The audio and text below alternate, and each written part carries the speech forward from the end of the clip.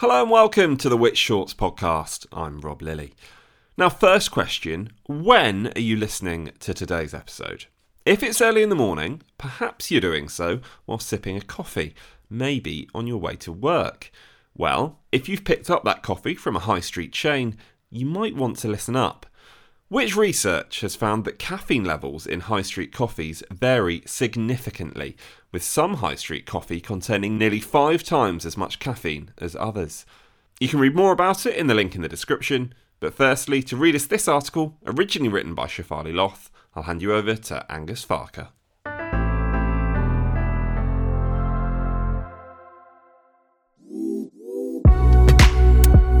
If you regularly enjoy high street coffees, you could be getting much more or less than you bargained for.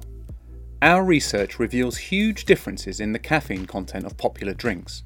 One leading cappuccino contains more than 4.5 times as much as a comparable rival.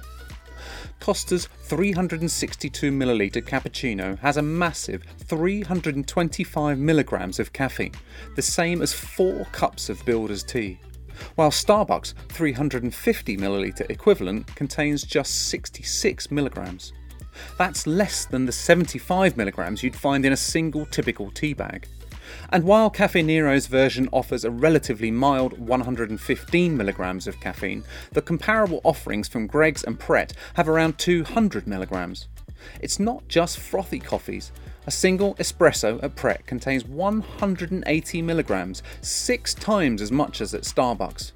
Filter coffees follow the same pattern, with Greggs having more than twice the caffeine of Starbucks, 225 versus 102 milligrams. Pret's filter option is even stronger at 271 milligrams. Most coffees in chains have at least 2 shots of espresso, and some larger ones 3 shots, so your caffeine intake can quickly add up, especially if you unwittingly choose a shop at the stronger end of the spectrum. They differ so wildly, it's hard to know how much you're consuming. For example, the medium Costa cappuccino contains 3 shots of espresso, and their large one contains 4 shots. A small Costa flat white will also contain 3 shots of espresso. A flat white is an espresso with steamed milk, similar to a latte but with less milk. The milk versus coffee proportions are closer to a cappuccino but without the foam layer. An Americano is an espresso diluted with hot water, so the caffeine content will match that of an espresso. Several factors affect the caffeine content of coffee. First, and most obvious, is how much ground coffee goes into the cup. The more coffee used, the higher the caffeine content will be. Next is the type of bean. There are 2 types of coffee, Arabica and Robusta.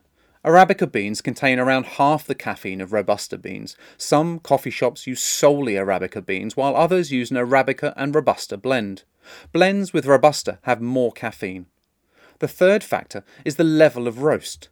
Giles Hilton, freelance coffee and tea specialist and previously product director and buyer at Whittard of Chelsea, says, "Light and medium roasted beans contain more caffeine than higher roasts as the caffeine burns away as the roast level increases." Another factor is the region the beans originate from. Giles adds, "Just like wine, different regions produce different characters of coffee because of climate, altitude and soil. Coffee from South and Central America tastes different to Indonesian coffee, which is different to Kenyan coffee."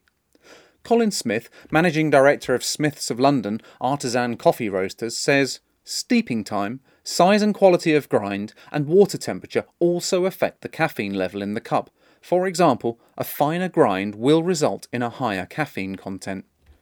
Each coffee shop has its own recipe and individual blend of coffee. This might be a mix of Arabica with a little Robusta or 100% Arabica blend of beans from different countries and different levels of roast. Giles says, "Robusta is cheaper to produce. It's a wild bush and doesn't require as much attention as Arabica. Robusta has a simpler, plainer flavour that can sometimes be brittle. It used to be that a classic Italian espresso would be 25% Robusta, but our tastes have become more refined and people expect smoother, sweeter, nutty and chocolate-type flavours of Arabica beans." But how much caffeine is safe to consume? Caffeine is a natural stimulant that affects the brain and nervous system. It makes you more alert, increases attention, and has been shown to increase performance in short-term, high-intensity and endurance exercise. Most people can safely consume 300 to 400 milligrams of caffeine a day, but more than 600 milligrams has been linked to insomnia, nervousness, irritability, increased blood pressure, and upset stomachs. Pregnant women should have no more than 200 milligrams, as higher intakes in pregnancy have been linked to increased risk of miscarriage and low birth weight babies. Caffeine aside, there is emerging evidence that coffee has some health benefits. Recent studies have shown coffee drinkers have great gut microbiome diversity, as the polyphenols in coffee help fuel good gut bacteria.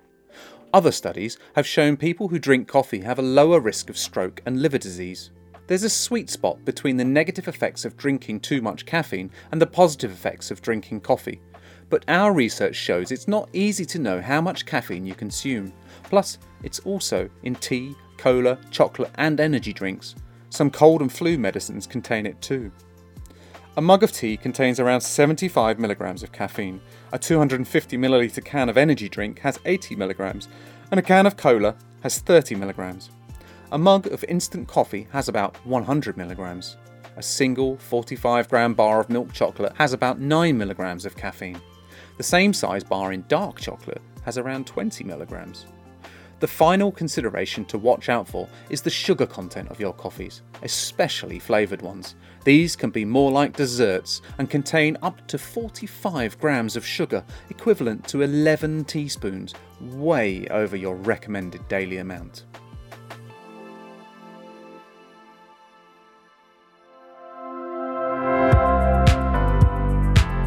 Thank you so much to Angus, and thank you to Shefali Loth too, the author of that piece originally written for the February issue of Which magazine.